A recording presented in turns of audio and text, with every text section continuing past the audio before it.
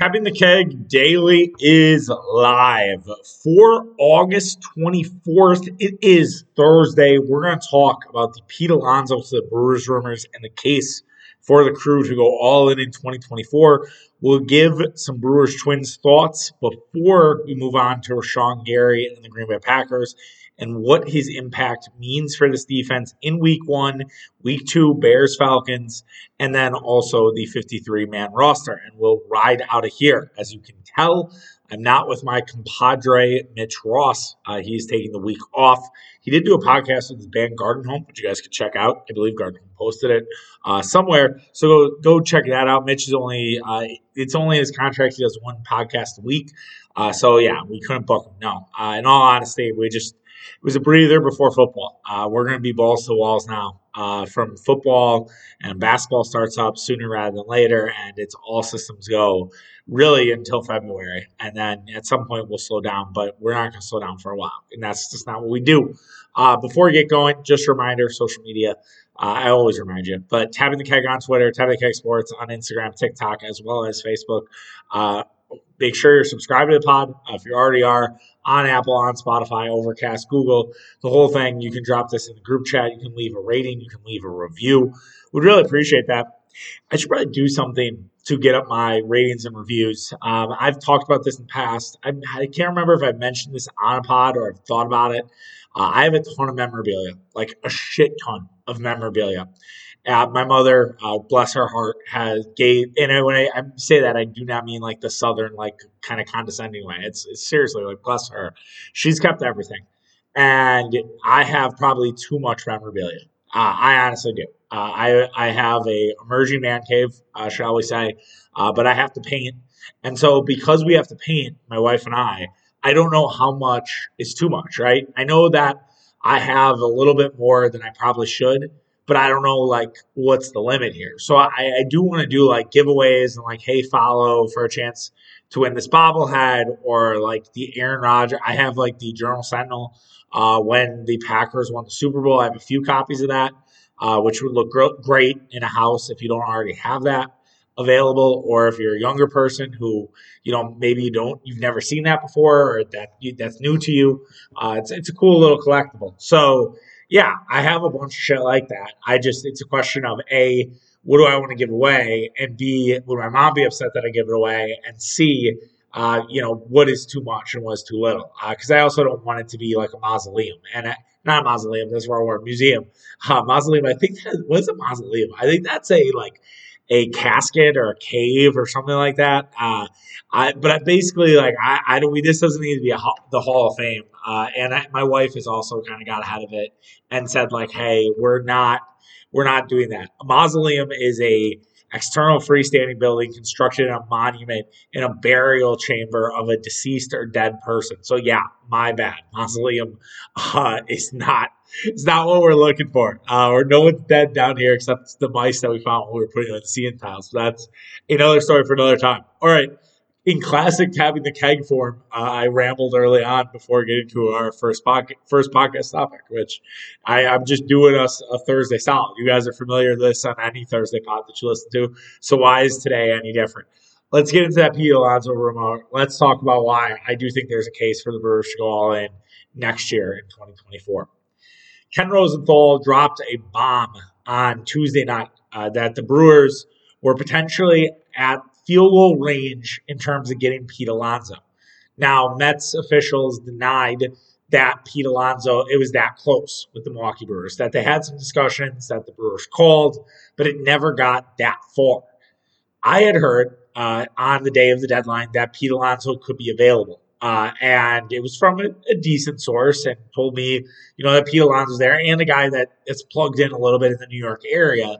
So hearing that, plus now Ken Rosenthal's report, plus the fact that Mike Francesa on Barstool Radio, Mike Francesa, for those who are unfamiliar, the godfather, the Pope, as they call him, of sports radio, the guy who invented sports radio, as plugged in as any New Yorker that's in that scene, said that basically Lindor, Francisco Lindor, that is the favorite child of ownership, and that Pete Alonso and ownership do not have that same relationship. And there is some friction developing, kind of like Kevin Durant, James Harden sort of thing, or Westbrook, if you will, and that Pete Alonso might be on the move.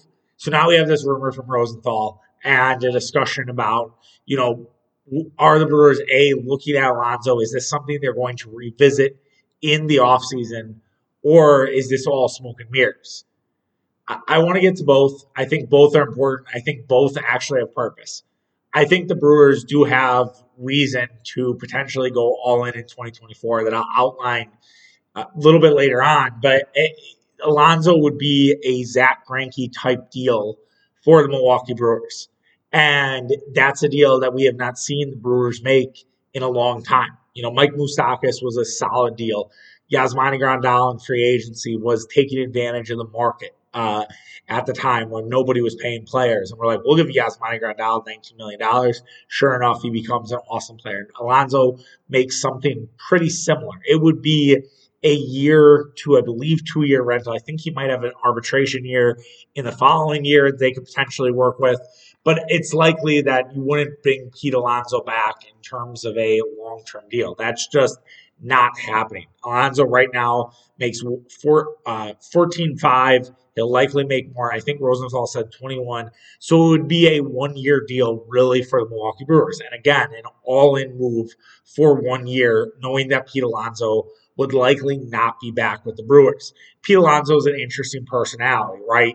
He's a very gregarious player. He's a bit of a tryhard. He is a meathead, but I think meatheads play in Milwaukee. We see Joey Wiemer, and everybody loves Joey Wiemer. I think everybody would like Pete Alonso. He has sort of a Midwest sort of dumbness to him, and I mean that in the nicest way possible because I have it too, okay?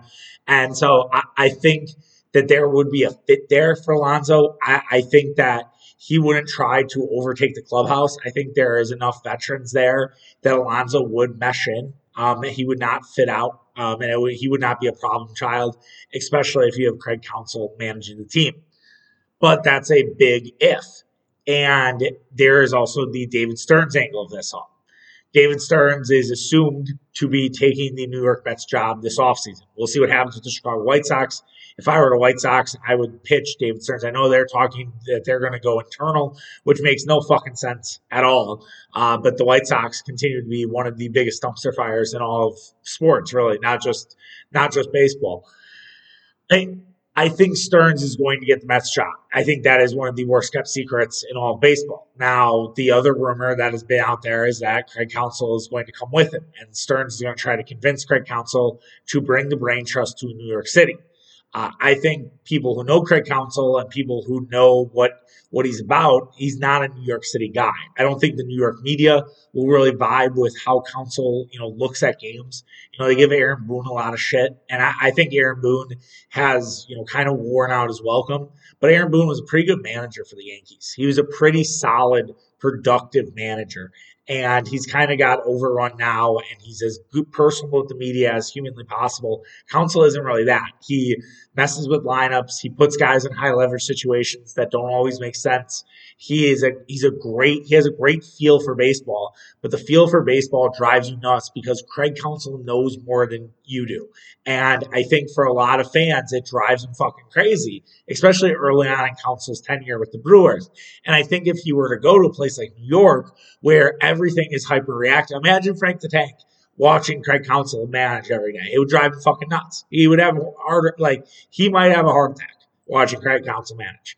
But I don't think it's because of fans like Frank that Craig wouldn't go there. I think it's his family. And in fact, he has two sons in college that are playing baseball in the Midwest, and that he has a daughter who's still at Whitefish Bay. It doesn't really make sense for Counsell to move out east. Would that really be something that Craig Counsell was looking to do if he were to move on from the Milwaukee Brewers? And no one really knows exactly what's happening with Craig Counsell. And maybe the team knows, maybe they don't. But we just, that's a complete black box right now on Craig Counsell.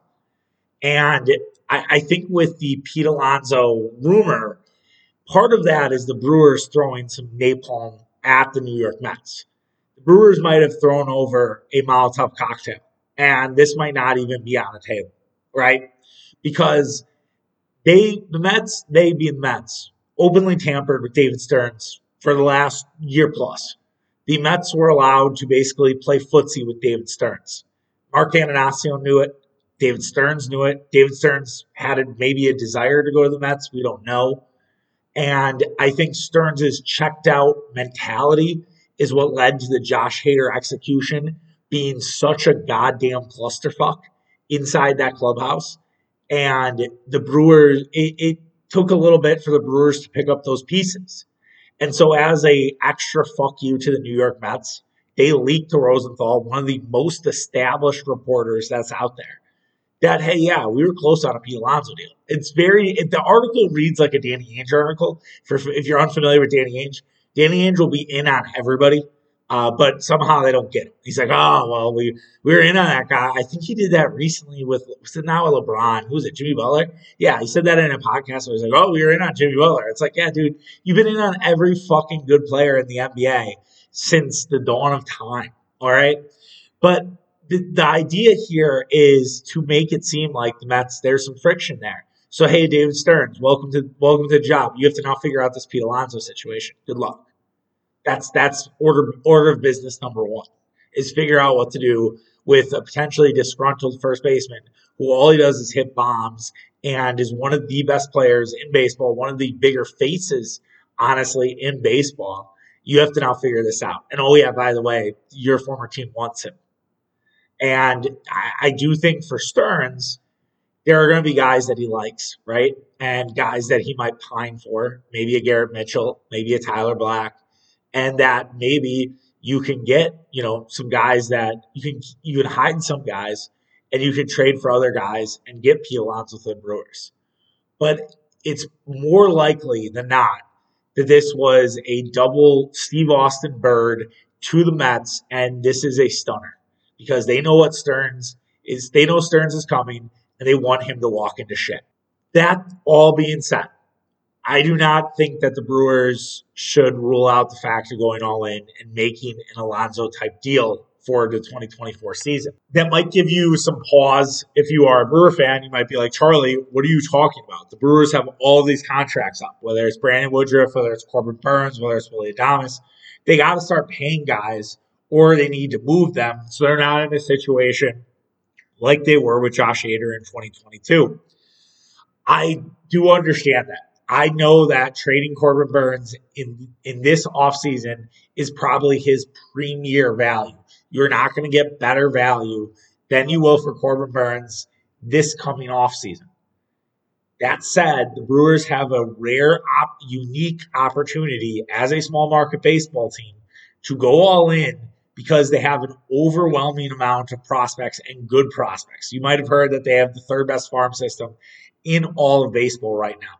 It is as good as it's ever been from that perspective. Prospects don't grow on trees. They do say that. But also, too, you can't be so tied to your prospects that you're not willing to move them for major pieces. And maybe a guy like Jacob Mizorowski, you sell high on because you believe that Mizorowski is probably going to end up being a reliever because he can't rein in the control that he has. I'd be very hesitant to trade a guy like Mizorowski, but who knows? Maybe Tyler Black is just going to be another version of Sal Frelick and Garrett Mitchell. And why do we need another version of that? And Bryce Trang might be able to match his value. Garrett Mitchell, speaking of him, his shoulder injury was a bad one. Maybe you kind of just write that off and say that Garrett Mitchell can't really ever get back to the prominence that you saw at the beginning of the 2023 season. Joey Wiemer, while fun and a clubhouse guy, he's a great defender, but he's way too erratic with his swing. Maybe those are all things you could say. And then there are double A guys, there are single A guys, there are guys available that teams are going to have interest in and where you can make a big swing to help your ball club and give them the best chance to win. And with guys like Jackson Chourio and Jefferson Cuero, who might be up next year, Chourio for sure will be up next year. Black will be up next year. Mizorowski will be up next year. You have a chance to combine what you have with your veterans, and Corbin Burns, and Devin Williams, Brandon Woodruff, and Christian Yelich, Willie Adames, with now all these young guys and the very talented young guys. These opportunities do not come around all the time for small markets. So why not push the chips in, make a couple Zach Greinke like deals for your team, and really be contenders, be at the level of the Los Angeles Dodgers and the Atlanta Braves. And I understand that you might not get to that tier, right? But get fucking close to it. Get as close as you might have ever been able to. Because yeah, after next year, you're gonna have the vibes of Chourio and all these young players, and you'll be able to sell that through. You'll be able to sell Chourio, Frelick, and others to the organization. Yes, there will be people that are, just appalled that you couldn't bring back Brandon Woodruff and Corbin Burns and others, and that you're staring down the barrel of yet another Devin Williams or Josh Hader situation with Devin Williams, right? But at the same time, what I want to preach here is the fact that this is a window.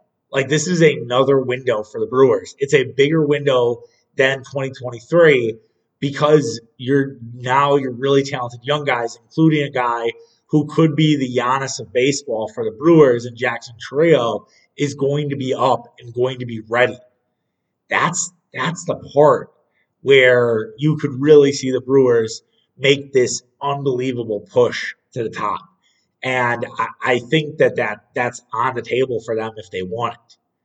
Now, what could hold this back? Craig Counsell. Craig Counsell leaving, I think, changes things a little bit.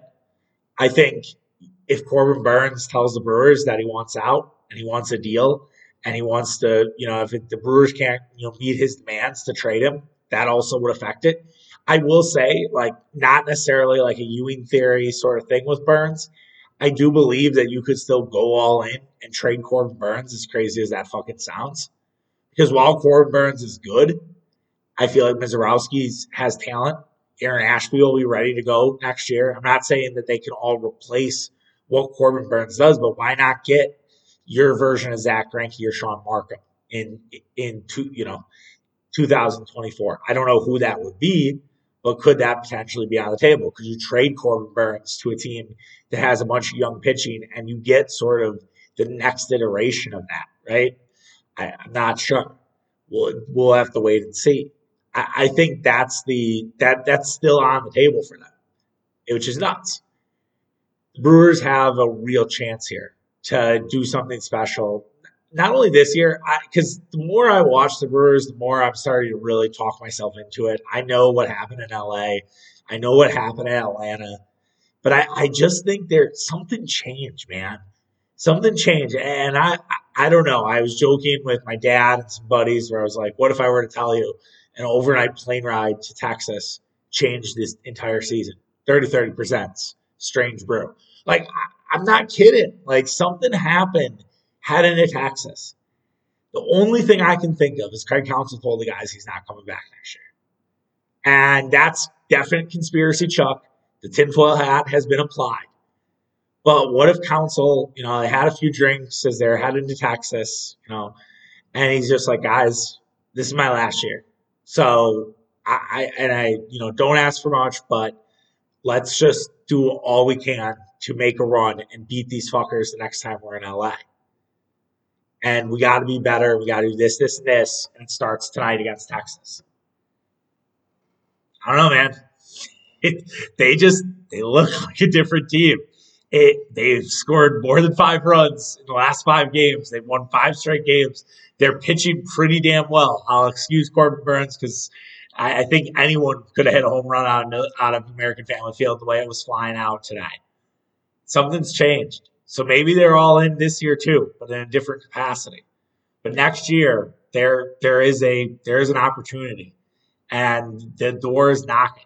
It's just a matter of the Brewers are going to walk in or they're just going to ignore it as they have in the past. So as I talked about, the Brewers have looked like a different ball club here in the last 5 games, and it remained the same against the Minnesota Twins. We previewed the series on Tuesday's Tab of the Keg Daily, and I told you guys that I felt like the Brewers had a real advantage in this series. That I felt like looked at both the games, kind of broke it down, and was like, all right, Bailey Ober hasn't really been pitching that well this season or this month. And then Kenta Maeda is an extreme fly ball pitcher. And I felt like, oh, that should work to Brewers' advantage. If you didn't take the over today at 8, I don't know what you're doing. Like, I don't know how you missed that one. I don't mean to shame anybody, but like, come on. Like, that was on a fucking platter for all of us. So I hope that you were able to cash a few Disney dollars with that. Brewers did it in an unconventional way. Like, this is an unconventional sweep for the Brewers because on Tuesday night, they were down 3-2. Bailey Ober actually pitched pretty well.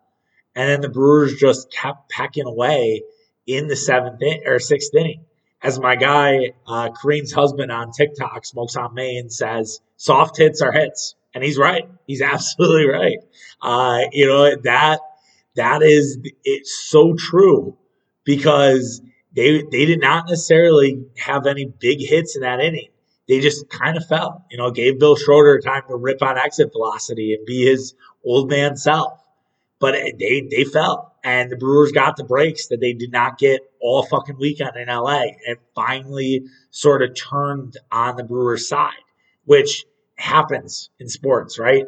There's going to be games where you're very unlucky, and there's going to be games where every break seems to go your way. I know we forget the ones that go your way. We always remember the bad ones, right? We're like, wow, we can't catch a break. That ball tipped off a defender and it got intercepted once or twice. And this ball, went right to this guy, and then their team, everything worked out. We don't remember when we catch the breaks because that's just human nature as fans. But we should remember it for this game because the Brewers were able to have an awesome inning. They have a 5-run inning. They get 7 runs on the board, 7 runs total on the board. They had 2 from a Willy Adames home run, and the Brewers took advantage of that game in 7-3, and then the bullpen shut it down. I mean, there's not much more you could want from your baseball team, and that was just a very impressive a win that you've not really seen from the Milwaukee Brewers, and they did so much work in that and really flustered the Twins. You had the throwing error from Matt Wallner out of right field, and the Correa fumbling that led to Bryce Trang scoring a run, and Brian Anderson, who has not had many moments, right? He's right now really a bench player. Andrew Monasterio is sort of taken over that third base position, and Brian Anderson comes through with a 2-run single. And competition breeds sort of, you needing to play better. And Brian Anderson, gave the Brewers a moment there and, made a case to start more. And Monasterio today had a 2-run single. So it's like, that's fucking good. That's exactly what you want. And Brewers bullpen was really solid. I think Wade Miley did all right. He's not necessarily had the best August, but, doing just enough. Bryce Wilson, 2 innings. Like, I was worried, I think, at one point that Bryce Wilson had kind of reverted back to Pittsburgh, Atlanta Bryce Wilson, who was just a complete and utter gas can. And he's kind of righted the ship. And Trevor McGill is throwing gas, and Trevor McGill is kind of starting to figure it out now, too. So imagine if Trevor McGill is a legitimate dude for the Brewers. He pitched high leverage inning on Sunday, and then came in. It was a 4-run game. The Brewers have had some issues closing out 9th innings. Chafin struggled with it. Wilson struggled with it on Sunday, but that one wasn't exactly Wilson's fault. He had bad defense. The Brewers were just kind of playing careless. It was a team that wanted to go home after a 9-game, 3-city road trip. But McGill stepped in there, looked the part, gave up a hit, then didn't really bother. Wasted the rest of it away, struck out a batter, 9 pitches overall. Like, the Brewers could have McGill, Uribe just throwing gas in the 7th inning and take your pick. And then, we have Peguero too, who just throws a devastating sweeper sinker. Like, this bullpen is extremely tough to deal with. And it was just a very productive night for the Brewers where no one really stood out. What's crazy about the game is Brewers had 8 hits overall. Nobody had 2 hits in the game. Joey Wiemer was the only one who didn't have a hit in the game, but nobody had 2 hits in this ballgame. A couple people got on because they walked multiple times, like Mark Canha, I think got on 3 times overall. But still, that's wild to me. And then, the Willy Adames home run. And we can talk about move into today. Willy Adames has become a catalyst again. He's become sort of the Willie that we all hoped still was there. And Mitch and I a couple weeks ago talked about if there was a chance for a Willie Adames comeback, or is it just wait till next year? And we were both kind of on the like wait till next year side of things. And Willie proved us wrong. I have to give him credit for sticking with it and not necessarily, just packing it in. He easily could have said fuck it and been like, this season is a complete waste. I give the Brewers credit for basically, not giving up. They kept him around the 4 and 5 hole. A lot of Brewer fans, probably including myself, I didn't really do it on Twitter, but just instinctively, internally, kind of clamoring for why don't we move down to the 6? Why don't we move down to the 7? Brewers stuck with it, and they deserve a ton of credit for it. And they obviously saw the chance for Willie to turn it around. Now you have a feared hitter in that 4 spot, where he can really do some damage. He's still chasing a little bit too much, but if he can be a little less on the chase, especially that low outside slider, very Corey Hart of Willie Adames to chase all those, we can have really a lot there. And he set the tone on Tuesday night with the 2-run homer, and then made, got the Brewers kind of back in this baseball game as they were down 6-3, and then Adames hits the 2-run homer to pull them closer, and then Tyrone Taylor would hit the game tying home run, and Tyrone's been just hotter than the sun. And the Brewers, that's ironic given the fact it was, I think, on the field 115 at one point in this game, which is bananas for late August. You just do not see that here in Milwaukee, especially around this time of year. And this game really was all about the Brewers battling back in the 8-7 victory against the Twins. Brewers were down 1-0, then 2-1. They're down 3-2. Then it was 3-3. They're down 5-3 and 6-3. Then they came back. It was 6-6. Then on a bullshit play in the top of the 10th where Ryan Jeffers trips, Figueroa doesn't realize it, holds the ball, and Jeffers is able to stay on first base, and a runner scores. They get up 7-6. The Brewers then win it in the 10th inning with a Bryce Trang infield single, and they win 8-7. That's something, man. That the fact that they just again could have packed it in, right? They could have said, fuck it.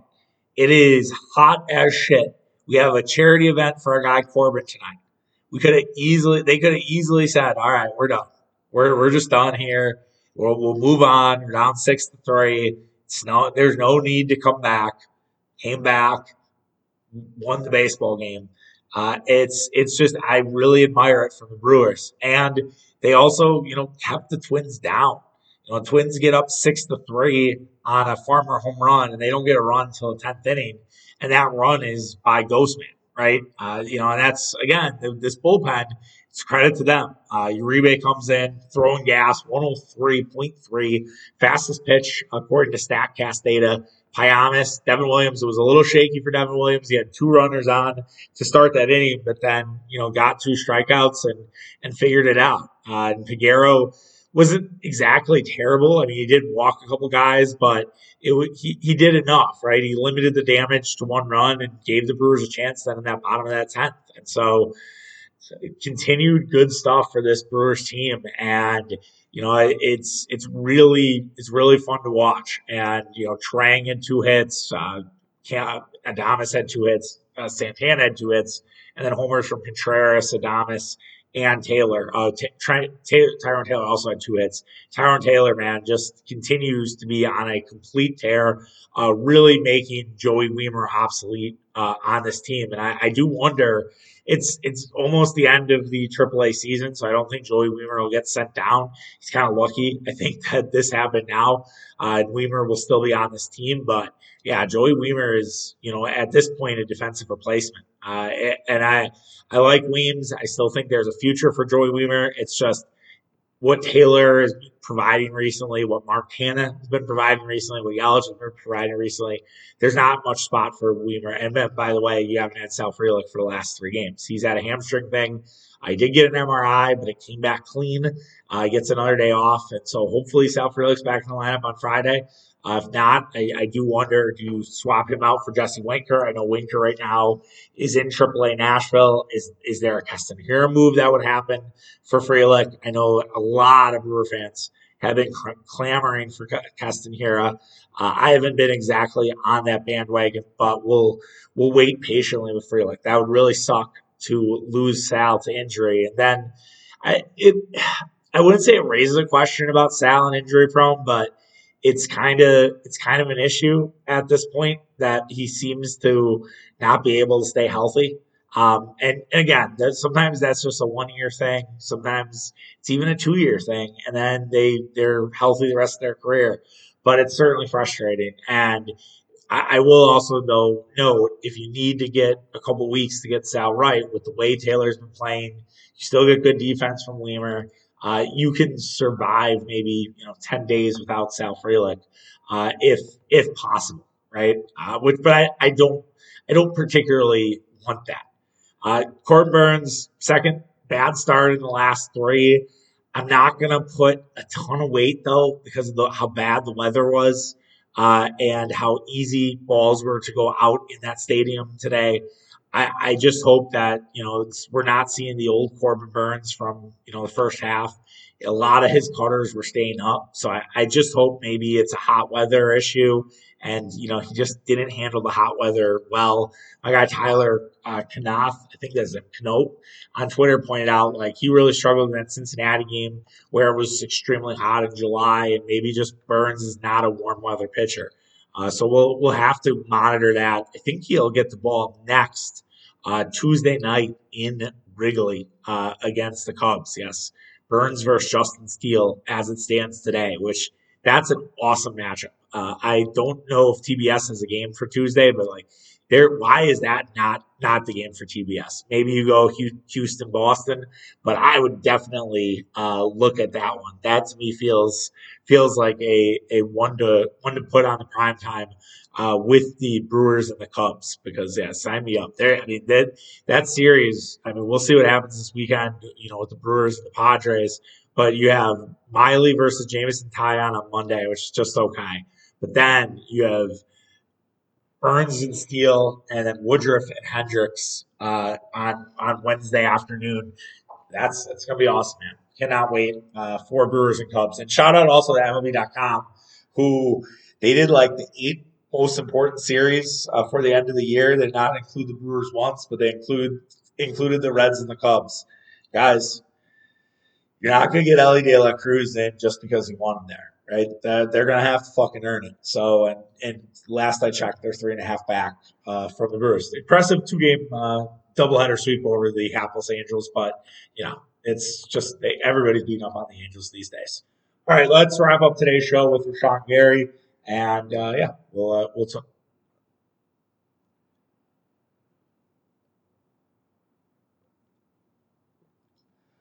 Little Green Bay Packers to wrap up today's program. Rashan Gary has been back doing team drills. He did 11 on 11 the other day. He's back to basically being the Rashan Gary of old, if you will. Jair Alexander told Matt Scheinman it's like having Superman back on the field. And that's what we're here to talk about is his impact really in week one for Justin Fields. It's definitely not something I think the Bears or Fields would have liked to see Gary humming at him. He missed the second game that the Bears and Packers did play at Soldier Field. And while Rashan Gary can sometimes have some contain issues, he's going to make it a lot harder on Justin Fields, especially against that new Bears offensive line. The Bears had a very much maligned offensive line last season. Obviously, have made steps to try to fix that this year, but to deal with Rashan Gary and Preston Smith now is not going to be easy for really anybody. But you have a Bears offensive line that immediately gets tested. That's an immediate test for them. Darnell Wright, the rookie out of Tennessee that they drafted, his foot goes to the complete fire. Right now, a guy named Braxton Jones is your left tackle, which I don't know much about Braxton Jones. They did also bring in Nate Davis, a free agent from Tennessee. But yeah, it's kind of scary season right now for the Bears, because that's not going to bode well. And Gary just gives you so much off the edge if you're the Packers, and that's really going to help this defense right out the gate. And to be fully healthy, ready to roll is a huge win. Now, you do have Kenny Clark, who's not been practicing much. You have Devondre Campbell, who's not been practicing much. Those are things that you wonder if that's training camp related, where the guys just don't want to play, or these are injuries that are actually going to carry over the season. If Rashan Gary is playing, but you don't have Kenny Clark and you don't have Devondre Campbell, everything I said doesn't fucking matter. That's a huge loss in the middle of your defense. Yeah, you can rush the edge, but I don't know if anyone's going to be able to stop Justin Fields up the middle. I do like TJ Slayton. I do like Corey Wooten. I do like Carl Brooks. Devondre Wyatt, I guess, had a little bit of a thing today in practice.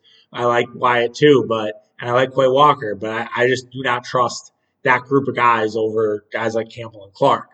But Rashan Gary can become a factor right away. And I also think the Packers, do not need to involve him immediately, because they have a lot of talent at that edge position. You have Kingsley and Gabara, you have Justin Hollins, you have Lucas Van Ness. So you don't necessarily need Rashan Gary to be Superman, as weird as that sounds. Like, I know what Jair's comment was, but you don't need him to be Superman. You don't need him to be a hero. You don't need him out there for 95% of the snaps. You can kind of rotate Gary in, with everybody else. And I think that's the way to do it. I still think you can find optimal ways to use Rashan Gary. I also could see a situation where you're kind of using him more in the second half, where you watch what the Bears do in the first half. You kind of understand, all right, this is when, Justin Fields does this, or this is when he does that. And we need Rashan Gary out on those DAP plays, and he wasn't out there, in the first half. Kind of, it's almost like a live bet, but for sports, it's that. Well, it's the in-game adjustment. That's probably the better way to say it, right? Like, it's that in-game adjustment that you have with Rashan Gary, and I think you'll see the Packers do that at least for the first couple weeks. I think the turf stuff scares me a little bit, even though he is coming back, and it's great to have him back. You're dealing with a Soldier Field turf that is beat up. It gets beat up, I think, right from the start, because there's so much that happens on that field, during the summer. I know they try to manicure it. It is a better time, I guess, to be at Soldier Field, but it's not, a pristine turf. And then you go to Atlanta, where you're dealing with the indoor turf that has caused a lot of injuries. What Gary dealt with, in Detroit. So I just imagine the Packers, taking it a little easier and maybe unleashing him more in the second half to be like, all right, we know that this is kind of their game plan. This is what they're doing. Here's how we can use you. Because if you just put him down every third down, it's going to be obvious. It's like, okay, well, you have a blitz, you're going to be rushing the quarterback.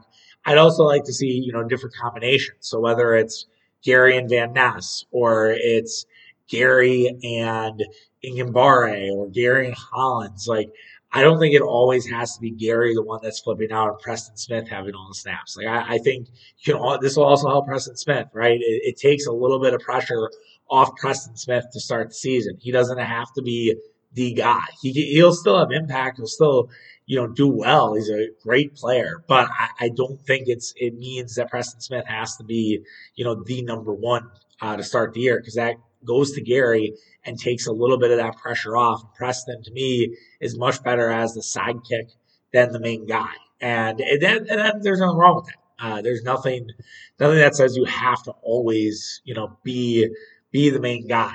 So I think that is definitely a good thing as well. I think from a 53-man roster perspective, I know we talked about that in great detail on Tuesday's show, so you can go back and listen to that. But I do really think that this affects Brendan Cox. I don't see a way that he makes the team, just given what they have, what I listed off. I know that everybody likes him. I know everybody sees the talent, but I just don't see a case for keeping yet another edge rusher. Unless that's part of strategy, unless the Packers really feel like they're going to be using more and more edges and they need as many guys as possible to rush the quarterback, I know that sounds kind of obvious. You're like, of course, why wouldn't you need guys to rush quarterback? Well, you need guys to play other positions. You're going to get Eric Stokes going on the pump. I think that's a given. I don't know if that's been announced yet, but I don't see any way that Eric Stokes is in on the pump. So maybe that does free up a roster spot potentially for somebody to start the year, but it probably goes to more of the secondary than it does, on the defensive front. So yeah, I unfortunately think that Brent Cox might not necessarily find a space here for the Packers, which sucks. Obviously like Cox, think he's good. I realize what I just said, but thankfully I don't have a big enough podcast for anybody to clip that. That was my Rick Ramirez moment. If you know Rick Ramirez and Rudy Gay, that's basically what I just did. Thank God it was late in a podcast and everything like that. But anywho, I'm just stoked to have Gary back. I did not expect it. I think when we talked about it in the summer, it was, oh yeah, we'll get him back week 6. We'll get him back maybe after the bye. And to get him back week 1 is just a cherry on top. And I'll say this too. It adds more pressure to Joe Barry. It does not make Joe Barry's life easier. Joe Barry, could use the excuse, well, didn't have Rashan Gary. It's like, nope. You should have a fully loaded roster, barring injury. And, Mark Murphy made it known at the shareholders meeting. And I think it's well known that these first 6 weeks are going to decide Joe Barry's fate and see if, what we saw at the end of last year is the real Packer defense, or if we're back to smoke and mirrors. We'll just have to wait and see. But yeah, that should be very interesting and cool to see Gary out on the field in week 1. All right, that does it for the show. I'm not going to give you a bunch of debate hot takes. As you might have known or saw, the GOP debate was at Milwaukee at Fiserv Forum, or as Bill Hemmer of Fox News like to call it, Fiserv Arena. Shout out to Bill for that one. But yeah, the debate happened here in Milwaukee. It looked interesting. It was kind of like how they set up concerts at Fiserv Forum. I think they said 4,000 people were in attendance. It was rowdy at times. I did check it out myself. I will not give you any takes from the actual debate because we're a sports podcast. I will say if you are mad that the GOP is here or that the GOP convention's here, just touch a little grass. Okay, doesn't matter if the DNC was here. It doesn't matter if the fucking Green Party was here. It's good for the city. It's great for business. The DNC was going to be here. Unfortunately, COVID wiped it out. And they had everything ready to go. And Mayor Johnson, who by the way is a Democrat, was like, "All right, yeah, let's do what we can to get the RNC here." And I believe worked with Scott Walker on that, and did it. And we should have more, bipartisan things. People should work together, and this is going to only help the city. You want to keep the Brewers here? Do stuff like this. It helps bring in revenue, helps bring in opportunities. This is the type of thing that gets things moving forward, and also paints a great light, hopefully, on the city of Milwaukee. And everybody will talk about, how friendly they are. Oh, they're great people. That's so. I just had to squeeze that into the end of the show because I was like, that shit pissed me off. I won't even acknowledge the guy with Bucks guy was put there, who was just completely appalled by it. And it's just like, don't be such a fucking loser, dude. But anyways, another story for another time. Not on this podcast because we don't do politics. Tapping the ballot, I think, is what we call our podcast. If we were to ever go into political, and then I think the weather one was tapping the weather vane. I can't remember. Oh, breaking news! Oh, Shohei Ohtani has a ligament tear in his right elbow. God damn! The hits just keep coming for the Angels, man. Fuck, that sucks. Uh, I the Angels just I don't know how it keeps happening. They just trip on their dick every goddamn year. It's unbelievable. All right, well, I hung on the podcast long enough to give you some breaking news at the very end of it. So there you go. All right, take care of yourself. Have a good one. Back solo pod again tomorrow. I will tell you, we'll talk Seahawks Packers. We'll talk CC Sabathia. We'll talk Padres Brewers. And who knows what else. I'm sure a host of other things. But yeah, we'll see you then. All right, take care. Have a good one. Bye.